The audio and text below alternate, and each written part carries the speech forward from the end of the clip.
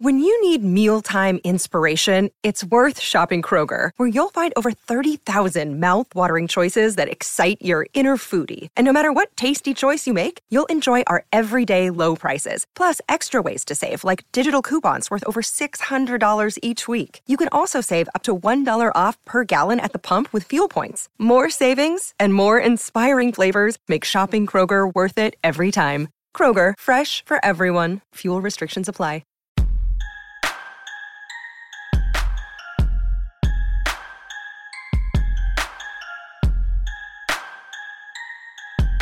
Hey everybody, it's Dan and welcome to our Tuesday edition of the Orange and Brown Talk podcast. This is the Hey Mary Kay edition of the podcast where our Football Insider subscribers gave us questions. I asked them to Mary Kay. She answered. We get into all kinds of things like Odell Beckham's health, what should happen to Greg Lewis, the Chiefs running backs coach who shoved Ronnie Harrison and eventually led to Ronnie Harrison shoving him back. And of course we get into a little bit of Baker Mayfield as well. Now, if you want to become a Football Insider subscriber, all you got to do is go to cleveland.com/Browns. Click that blue banner at the top of the page. Easier done than said. You get a daily newsletter delivered to your inbox. You can become one of our text subscribers. And of course, you get access to exclusive stories on cleveland.com/Browns. So again, the blue banner at the top of the page, cleveland.com/Browns, to get information and get signed up. Okay, here is our Tuesday edition of the Orange and Brown Talk podcast.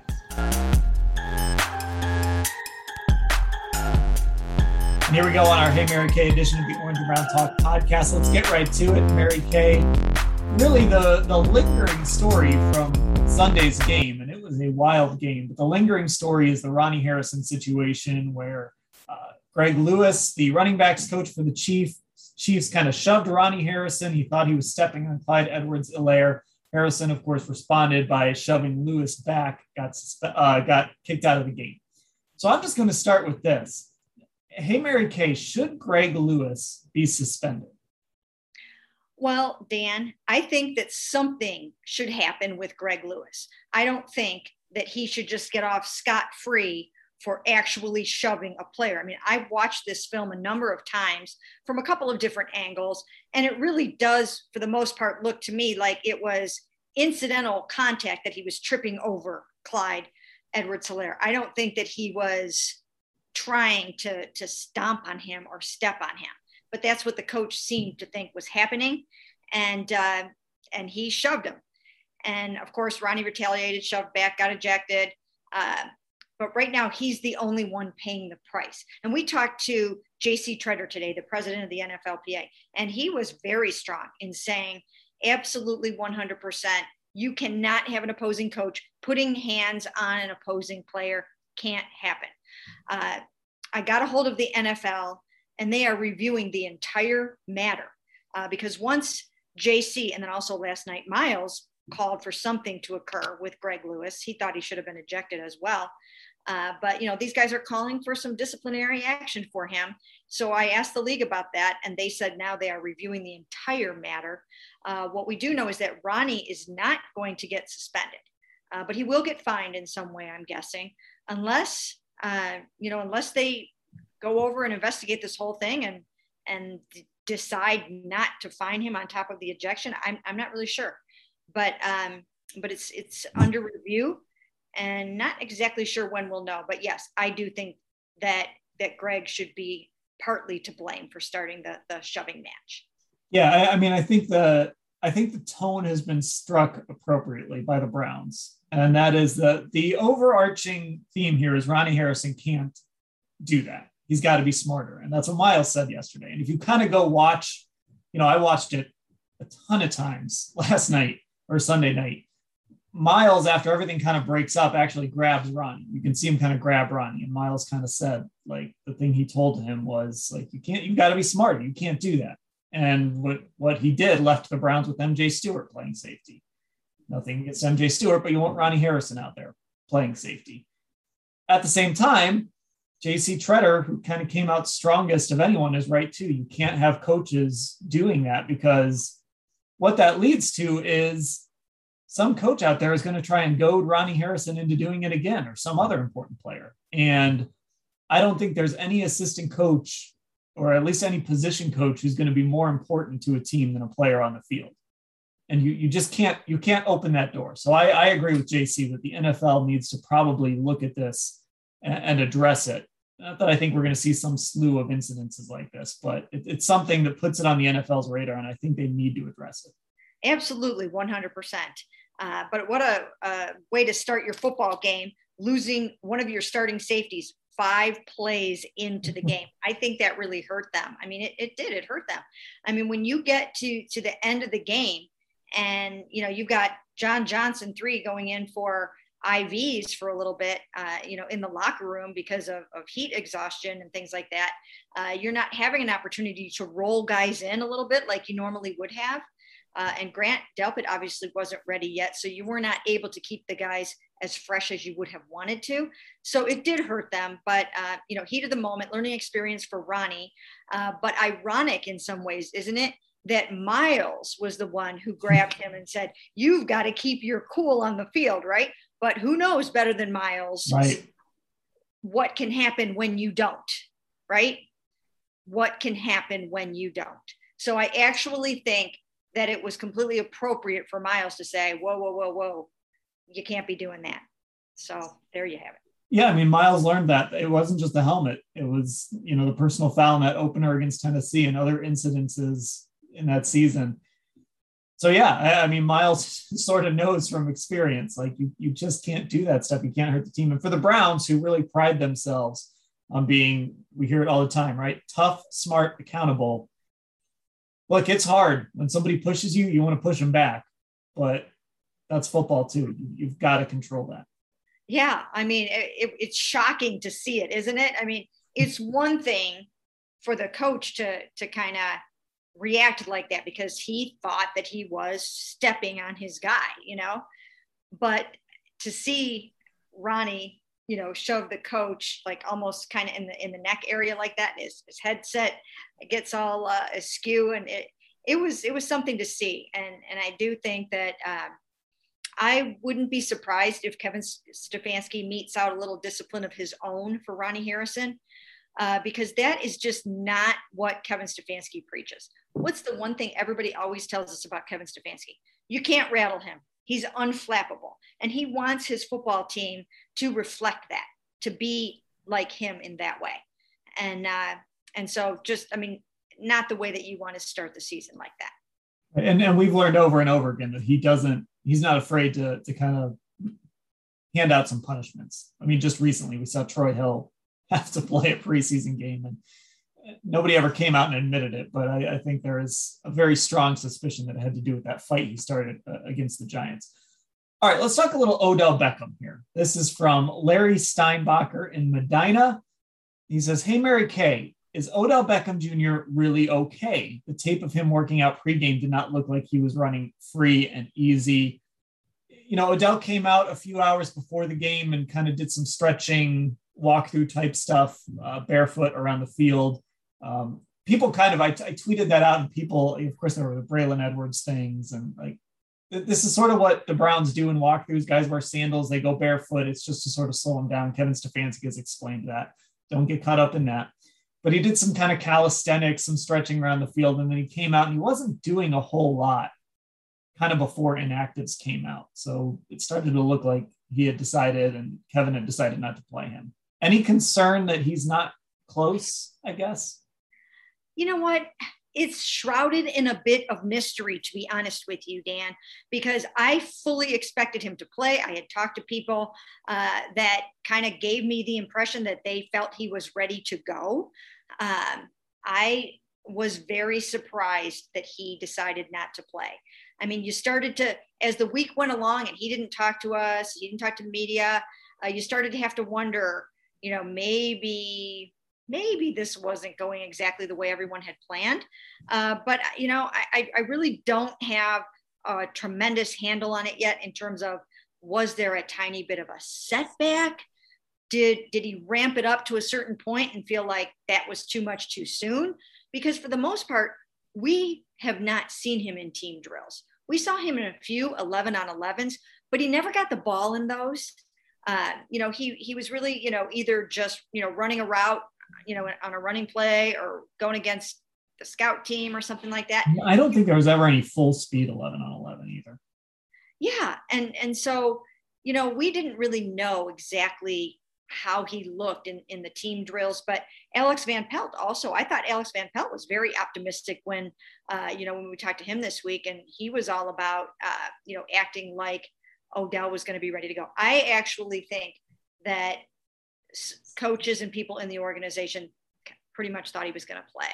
And I think there was some element of surprise that he didn't play, unless it's gamesmanship, because that happens too, right?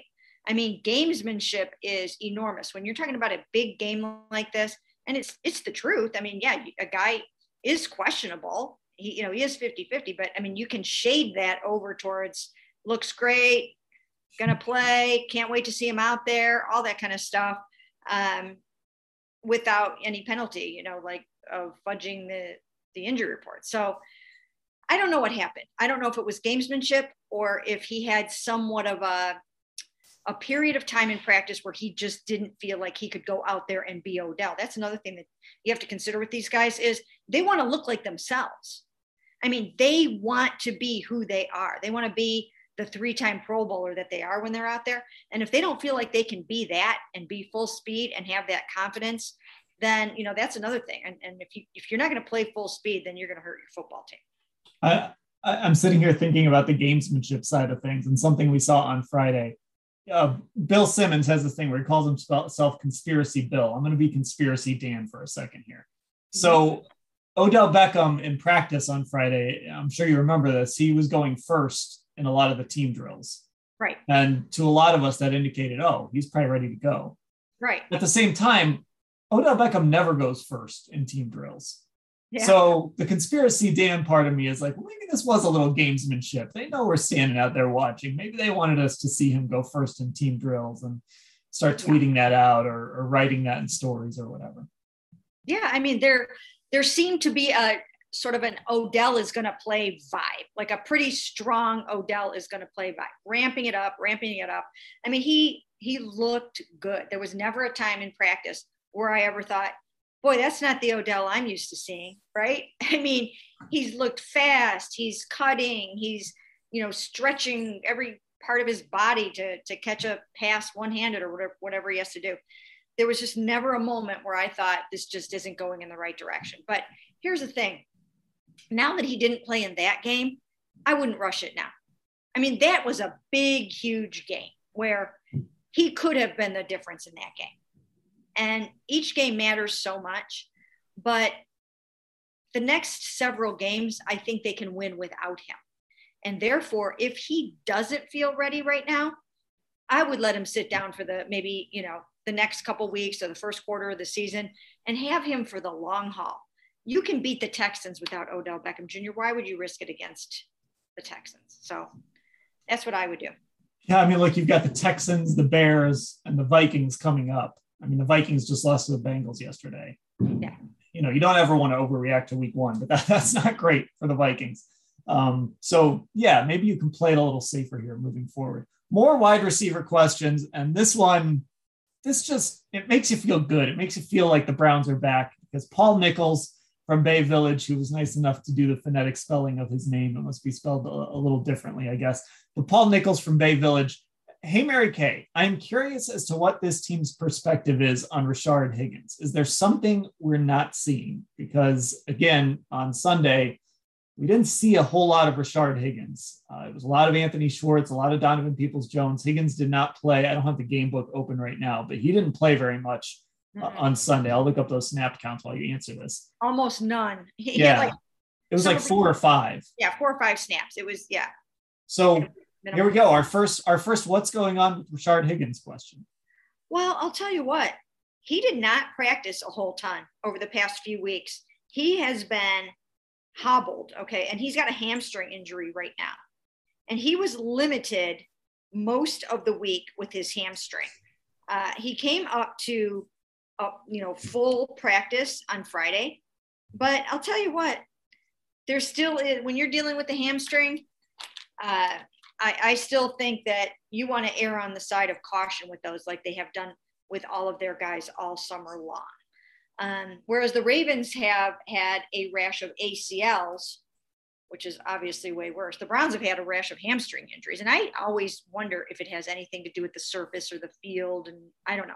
It just seems like when you have 10 or 11 hamstring injuries, there's got to be a common denominator. There's got to be a reason, but nobody seems to agree with me on that. They are looking into it, but he's one of the hammy guys, and I don't think it's much more than that. I mean, he rolled an ankle in practice too. So for a while he was limited with an ankle injury.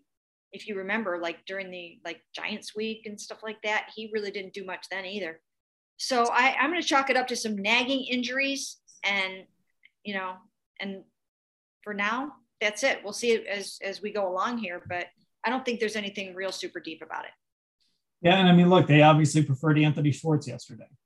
They wanted him on the field. They liked what he could bring. So they obviously preferred having him on the field as well. So, we'll see. I don't know if this is a similar situation to last year, or if, like you said, those injuries will clear up and we'll end up seeing more of 82 out there. But another receiver question from Mac in Washington, D.C. says, "Hey, Mary Kay, I was glad to see Anthony Schwartz make such a strong debut, but I was surprised by the lack of targets for Donovan Peoples-Jones, especially with OBJ out.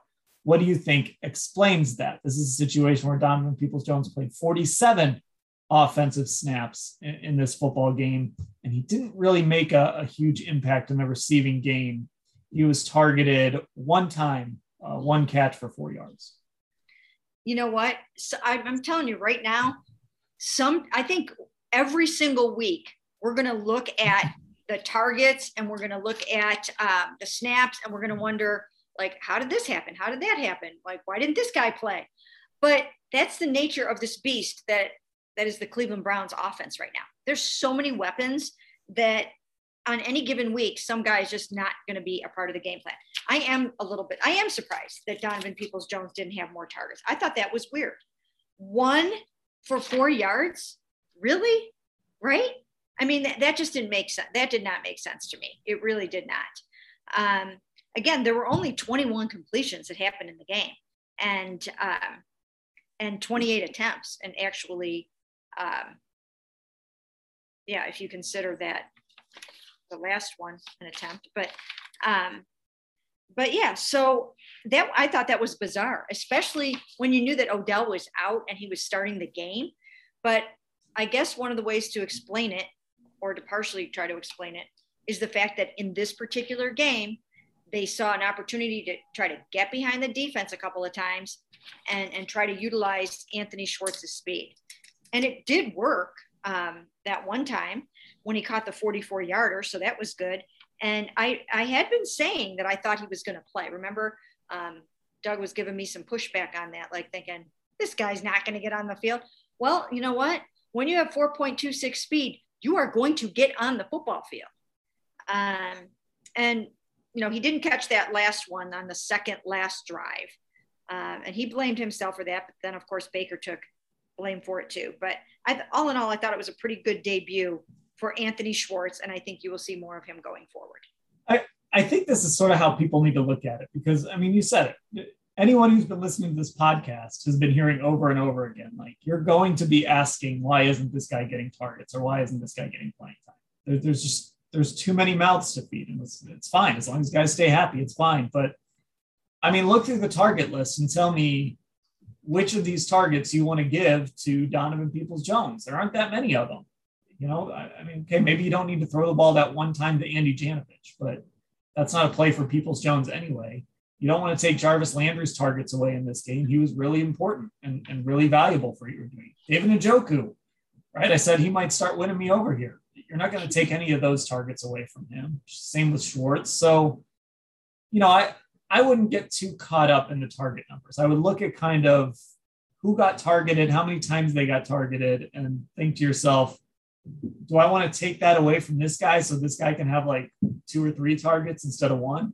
There's just not much that I saw in the passing game yesterday where I thought, man, I wish that ball would have gone to DPJ. Yeah, the only thing that I wonder about with the situation that they have, and I think it's going to be a work in progress for a little while, maybe not so much against some of the lesser teams that they will play coming up, but sometimes you want to get a guy into a rhythm. Like Jarvis Landry was getting into a little bit of a rhythm. He caught 5 of 5 targets for 71 yards. And guys like Jarvis get into a rhythm. Odell gets into a rhythm. I do think when you spread the ball around a lot, you do run the risk of spreading it a little too thin and not getting a hot hand. A guy can get a hot hand. Sometimes you don't know if the hot hand is going to happen until you see the matchups in the game. And then you figure out that, we can exploit, this safety or that cornerback or whatever the case may be. But I do think that there is something to be said for getting players, really rolling. And, it just becomes like a rolling ball of thunder, and they can't be stopped in some ways, the way that happened with Tyreek Hill yesterday. I mean, like you get them hot and then they're off to the races. So we'll see how it goes. Okay. This is a long one from Joe in London, Ohio. I'm going to try and shorten it a little bit here, but the point he's making is, let's take everything that happened in Sunday's game and reverse it. So the Browns come back and win that game. They get the turnovers, they get the fumble from the running back. They get the punter dropping the football, all of that stuff. Do we look at that win any differently? And the point he's making is, he kind of feels like the Chiefs got kind of lucky here, which leads to this question. Hey, Mary Kay, which team do you feel better about going forward? The Chiefs have a lot of holes, but have the ultimate hole plugger in Patrick Mahomes. The Browns have next to no holes. Their quarterback is ascending. So I guess right now, coming out of this game, who do you feel better about? You know what? That is a really good question. I wrote a column yesterday just basically saying that if these two teams meet up again in the playoffs, the Chiefs are going to really understand and know what they're up against, right? They now are going to know that, when Travis Kelce talks about them being a championship caliber team and that kind of stuff, I mean, now they're not just, that's not lip service, right? I mean, they know now that they are going to have to bring their A game from the start, because they are not going to be able to count on the punter dropping a snap. And they're not going to be able to count all the time on Nick Chubb fumbling the ball, because he doesn't do that. And Baker Mayfield usually doesn't throw interceptions. He threw 1 in his last 9 games last year. So in one respect, the Chiefs got lucky because the Browns started imploding, but they also got hot. It was like the perfect storm. They got super hot at the same time as the Browns started giving them little gifts. And then you can't count on it happening in the next time that they meet. I think that the Browns, and we've talked about this before, are the stronger team man for man. I mean, my goodness, there are players on that Chiefs defense that, the Browns, that they would be third stringers for the Browns. There are a couple guys over there that I'm thinking, that guy would not be getting on the field if he played for the Browns. And, so we'll have to see. But if the Browns, if let's, all things being equal and everyone stays healthy and Tyrann Mathieu comes back and Frank Clark is back and Odell Beckham's back, let's just say everybody's healthy, I think the Browns can beat the Chiefs in the AFC Championship game. But Arrowhead is so loud. I mean, deafening. It is deafening in there. It is unbelievable. That stadium is incredible. But I mean, I think the Browns could do it because their defense is going to be better by then. Their defense is going to be so much better. I mean, this was the first time these guys played together. It was the first game for Greg Newsome, Malik McDowell, JOK. It was, these guys barely have practiced together. They never played in a preseason game together. I mean, this was it. So I think by game 6, you're going to see a much different defense. Yeah, there was a defensive question. We're going to get to that one next. But yeah, I mean, look, you come away from yesterday, you hope blowing that lead doesn't mean you have to play a playoff game in Arrowhead instead of First Energy. We'll see how that plays out. But you do come away feeling like if these two teams meet again, it's going to be a stare down. Who makes the first mistake or who makes the last big play or whatever. I mean, the Browns are right there with this football team, and they showed that yesterday. So now let's get to that defensive question from Chris Selleck in Springboro. Hey, Mary Kay, what are the key lessons learned about the revamped defense? There's not another Mahomes-Kelce combination on the regular season schedule. but what can the Browns do differently to protect against throws to tight ends? I love talking about the defense after this game because I think it's really hard to do, but I do think there were positives. Even though they gave up a bunch of yards and a bunch of points, I still came away with some positives about this defense. Yeah, there were a lot of things to be, if you're a Browns fan or you're a member of the Cleveland Browns organization, a lot of things to be excited about this defense. And once again, they just played the number one offense from 2020, okay? The offense that has gone to the Super Bowl the last 2 years, won it 2 years ago. So that's a pretty darn good offense, as we all know. And I think that the Browns, with that defense, even that we saw yesterday, that was still a little bit disjointed and doesn't quite have their act together yet completely, they're going to win a lot of football games. I mean, my goodness, to be able to roll those guys in like they do on the defensive line and keep those guys fresh so that in the fourth quarter, you can send Jadeveon and Myles Garrett from the edges or wherever you want to bring them from and have them converge on Patrick Mahomes. That's going to happen a lot this year. That's going to happen a lot. And once again, they still don't have their complete mojo down yet with who's doing what, when, and they're going to get it. And when they get it and those lights come on, it's going to be really tough to handle this defense. And they're also going to start to get the turnovers. They're going to get those takeaways. They will come. You know, the Chiefs are not a team that turns the ball over. Patrick Mahomes, as we know now he's 35 touchdowns and 0 interceptions in the month of September. So it was going to be hard to get an interception off of him, although MJ Stewart had one in his hands and dropped it. But it was going to be hard to pick him off. But this defense is going to get a lot of takeaways. They're going to get a lot of pressure.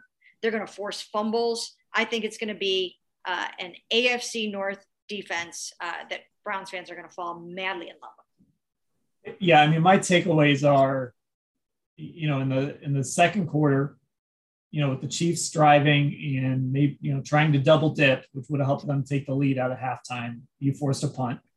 After the Nick Chubb fumble, you held them to a field goal. And then, you know, after, you know, when you needed to get the football back to try and give your offense a chance to go win the game, Myles Garrett made that play. He got that sack and, you know, you forced that punt. It wasn't perfect. I'm not going to sit here and say the defense played great yesterday because they didn't. But at the same time, they were opportunistic, I thought, even though they didn't force turnovers. There were certain moments where they just needed to make sure Kansas City didn't score a touchdown, and they managed to do that. Yeah, and I just think there's going to be a lot more where they came from. I think that Joe Woods needed to get these guys out into a football game and a couple football games before he figures out, okay, who's in on my goal line package? Who's in the big nickel? Who, you know, and a couple guys weren't even playing in this game. You know, again, Grant Delpit and Ronnie Harrison were both out. So, you know, I think it's going to take a little while to get all the pieces and parts working together, but you can see where they're going with this. I mean, Malik McDowell, look at his debut, first play of the game. Boom, 2-yard tackle for a loss. So I think his upside is really, really good. JOK, he's got a long way to go, but I mean, he's going to be dynamite once he really starts getting it rolling. And there's just going to be a lot to like. I thought it was a pretty good debut for Greg Newsome. It wasn't like he was getting burned all the time, you know? Yeah, so, I think PFF had him as the third highest coverage grade on the team. Yeah. So, you know, that was, you know, we talked about that heading in. I don't know. I didn't look up yet how many catches he gave up. I saw a couple, but he did a nice job in his first ever NFL game. So the future looks very, very bright for this defense. Okay, more on the defense from Mike Campbell in Huron, Ohio. Not Huron. I learned that a few years ago, or maybe somebody bamboozled me. Maybe it is Huron, but I actually think it's pronounced Huron, which is a little weird. Really? Yeah, maybe. Don't quote me on that. Maybe somebody was just messing with me. But whatever, we're going with that. Hey, Mary Kay, is there reason to be concerned about Myles Garrett's and Jadeveon Clowney's pre-snap offsides penalties in yesterday's game?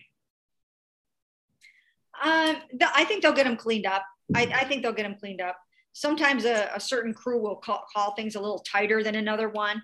But they'll be on the lookout for it. And I don't think it'll be a recurring issue.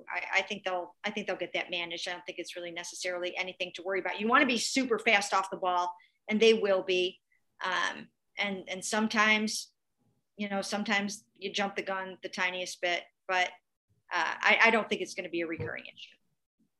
I think you just live with that with Miles. It's sort of like, Joe Thomas used to always, it looked like he false started every single time by the end of his career. But and I think he might've gotten hit once or twice with them, but you live with it. Miles is so fast off the ball. You live with it because he'll make that play at the end of the game that you need. Like, I thought it was interesting that he called himself a gunslinger on Sunday night. I'd never heard a pass rusher call himself that. I thought that was really interesting that he said that. Okay. Jacob from Berea wants to know, hey, Mary Kay, should the Browns go down the moral victory road for yesterday, or should we be more critical of how they fell apart in the second half? You know what? I think it's time now to stop going down the moral victory road. Moral victories were for when the Browns were winning 3 games and 4 games and no games, right? I mean, it's not time for moral victories anymore. I can promise you that the Chiefs don't pat themselves on the back for moral victories. That's not what teams that want to go to the Super Bowl do. You go into a football game to win it, and you want to come out with the W. And if you don't, there's just not too many things that you want to be, crowing about after that. Although I do think that this was a very encouraging game, and that I think we knew what we were looking at every day when we went out there to practice. I think we know what Andrew Berry has assembled here in terms of the talent on this football team. And I think that, it was on display yesterday. But this is not a moral victory. No. And, I'll tell you, I mean, you just can't fall apart in the second half of a football game. I mean, you just can't. You cannot make those kind of mistakes. I mean, when you look at it, I mean, you had, Ronnie Harrison early on makes a mistake, then Nick, although I thought that was a really, really good hat on the ball play by Juan Thornhill. That wasn't just Nick dropping the ball. I mean, that was a forced fumble, a legit forced fumble. And then obviously Jamie Gillan, that was bad. We talked to Kevin Stefanski about that today. You know what? Get the ball off, punt that ball after that. He had time to do that. So that was an error. So there were like first game mistakes and mental errors that, that should not have happened. And then I still think that Baker Mayfield was trying to make a play there at the end. I don't know what you think, Dan, and I have to go watch it a few more times. It's funny. I'm actually looking at a question right now. You're talking about the one that they've been saying he was trying to throw away. Yes. Yeah. So somebody asked us about that. And I scrolled past it here as I was looking at some other questions. But yeah, somebody brought that up. Here we go. Ronnie from Chapmanville, West Virginia brought it up. He says Baker is on record saying he intended the interception to go 3 rows deep, but it looked to me like he was throwing directly in Harrison Bryant's direction. Yes, that's what I thought. Yeah, I mean, again, I'll put on that conspiracy Dan hat. It sure didn't feel like he was trying to throw that football away. Now, I know he got his legs wrapped up. It was Daniel Sorensen, I think, that got him. But it was Daniel. It did not look to me like he was trying to launch that thing into the 3rd row.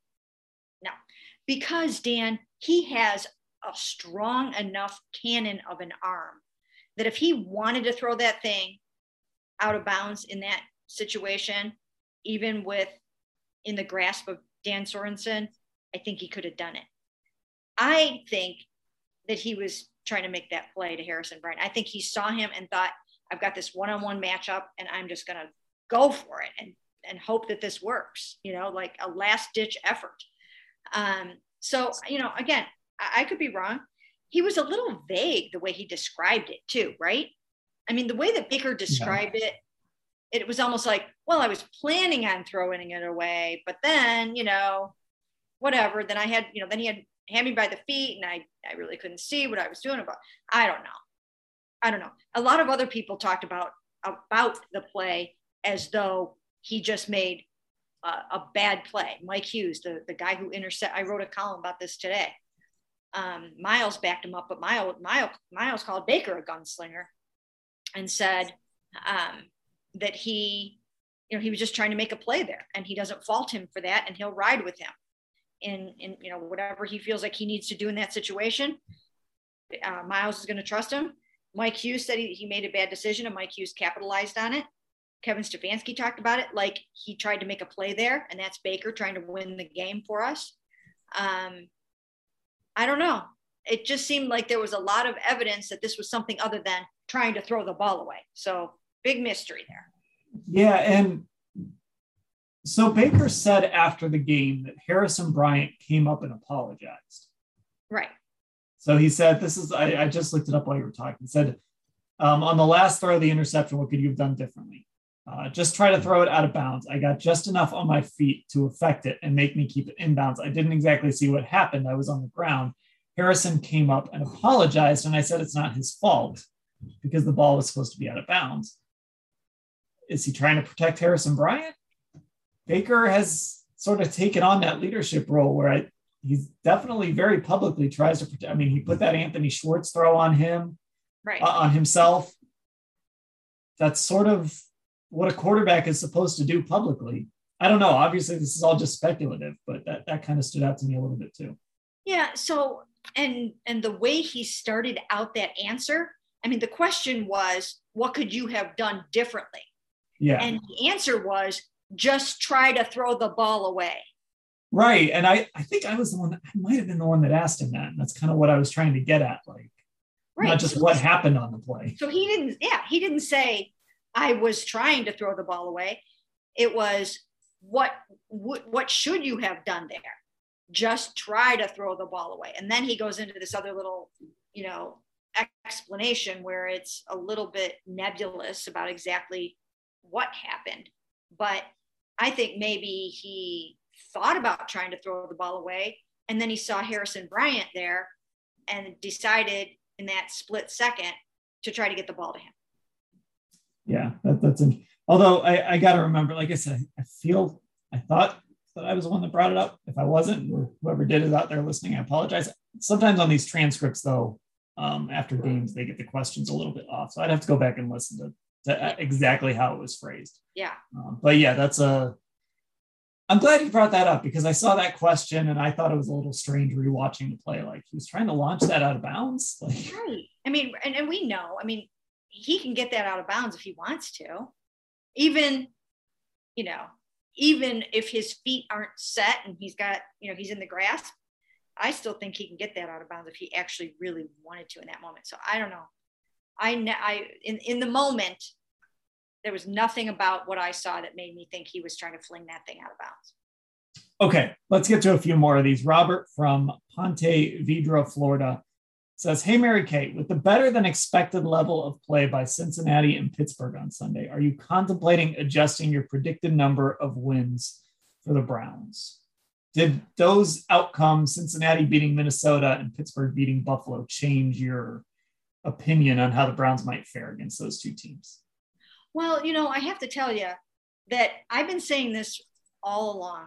I've always thought that Pittsburgh was going to be better this season than some people thought they were going to be because they have a really good defense. I mean, when you have when you've got TJ Watt and Cam Hayward and all those guys that they have over there on that Pittsburgh defense, I mean, that alone is going to win you some football games, right? And then Ben Roethlisberger, another year out of his elbow surgery. I mean, I don't know. We'll see. But there's a chance he could be better than he was last year. And we know they have a good receiving core, and now they have a good running back. What they don't have is a good offensive line. But I just think they're going to win some football games. They're well coached.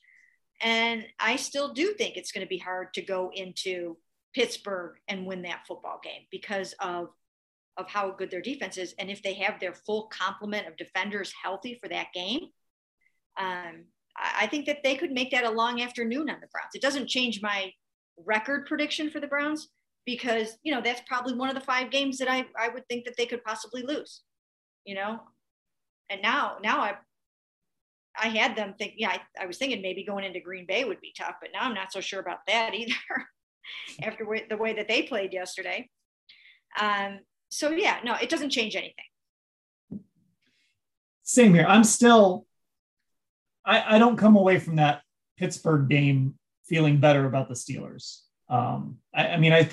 They're always going to win 8 to 10 games. That's going to be their floor. But watching that game, I didn't come away feeling any better about that football team. Ben was not good. Najee Harris averaged 2.8 yards a carry.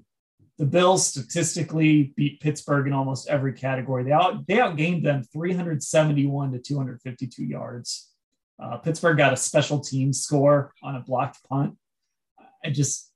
Seeing some of those throws, I don't know. I didn't see a lot of sustainable stuff from Pittsburgh. Maybe I'm wrong. I'm still not feeling any better about Pittsburgh after that game. I feel worse about Buffalo than I do better about Pittsburgh. Cincinnati, though, is really intriguing. Not that I think they're going to win 10 games, but like Joe Burrow with all those weapons can put up some points. Yeah. And we've talked about this so many times on our pods and videos. I think we all feel the same way about the talent of Joe Burrow. And I'm just, excited to watch all the good quarterback play that's going to be happening in the AFC North over the next decade or so. It's going to be really good if everybody stays where they're at. I just think that Joe Burrow is one of those quarterbacks that can elevate the play of guys around him. He almost, remember, last year, he almost beat the Browns in Cincinnati. That was a heck of a game, by the way, when his defense quit on him. That was a good football game. And I just think he's so good that, they could surprise some people. They do have weapons. And he's really good. You wonder about him coming off the torn ACL. But if he's healthy, I think he can do some things. Okay, let's do one more question here. This is about the punt. I guess someone said today that if he were the coach of the Browns and the punter couldn't catch the football, he'd be looking for a new job today. So I guess the question here is, hey, Mary Kay, should Jamie Gillan be concerned about his future? I'll just add, I think people need to change. We've discussed this front office, this coaching staff, if they like somebody, they're not going to just give up on them. That's true. And I made this point in some of the little quick hits that I did off of Kevin Stefanski's press conference today.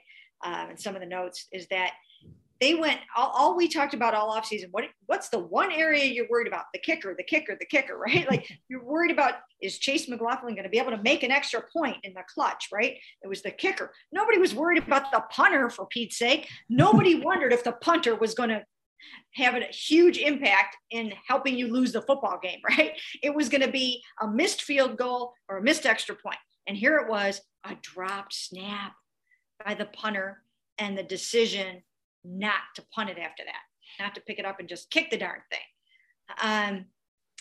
We didn't see that coming, did we now? No. We did not see that coming. And that was the straw that broke the camel's back. It just did.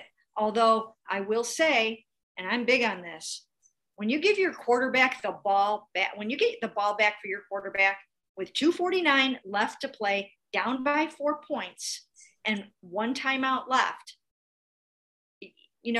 I think you should win the football game. I think you should go down and you should win the football game if you are the number 1 overall pick in the country with all that talent around you. I think that's when you take your game to the next level. You've got to win that game. You got to pull that game out. That's what you see Tom Brady do.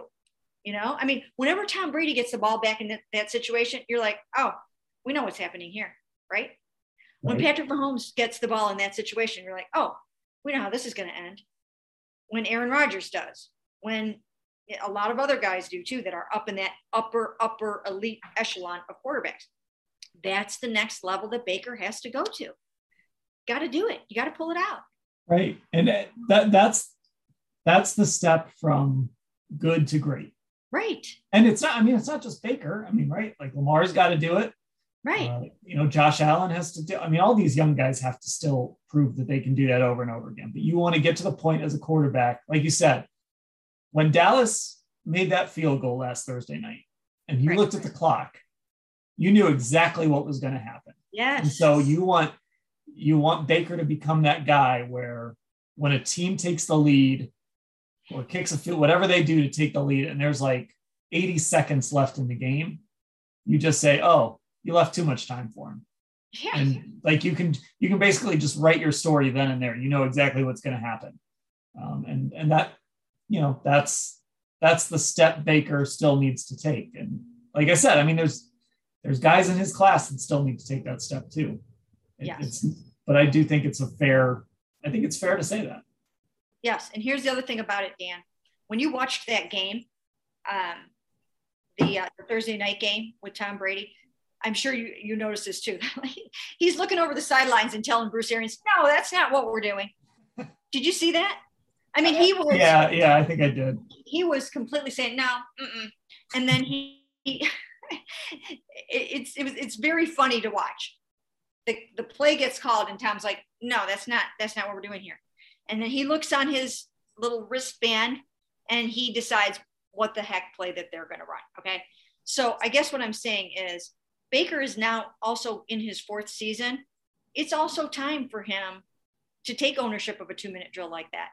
And if he sees something that he wants to change it and do what you think is going to work. Right. Right.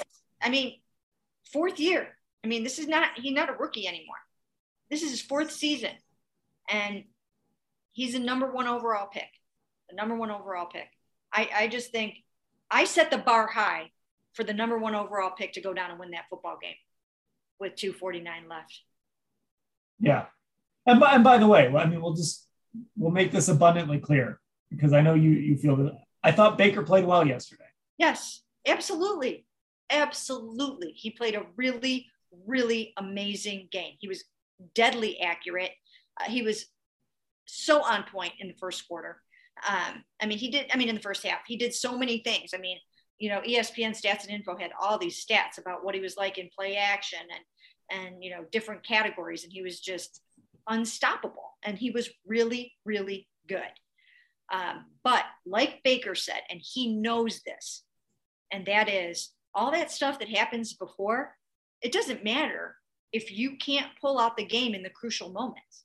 And I think, like Miles was saying, Miles was like, I needed to go make that sack. Okay. Like, I'm the number 1 overall pick, and I am the leader of this defense, and I have to go make that play in this big, big moment that is presented to me. And he did it. And he came out very strongly in defense of Baker for how he handled that, you know, that last play and what happened there.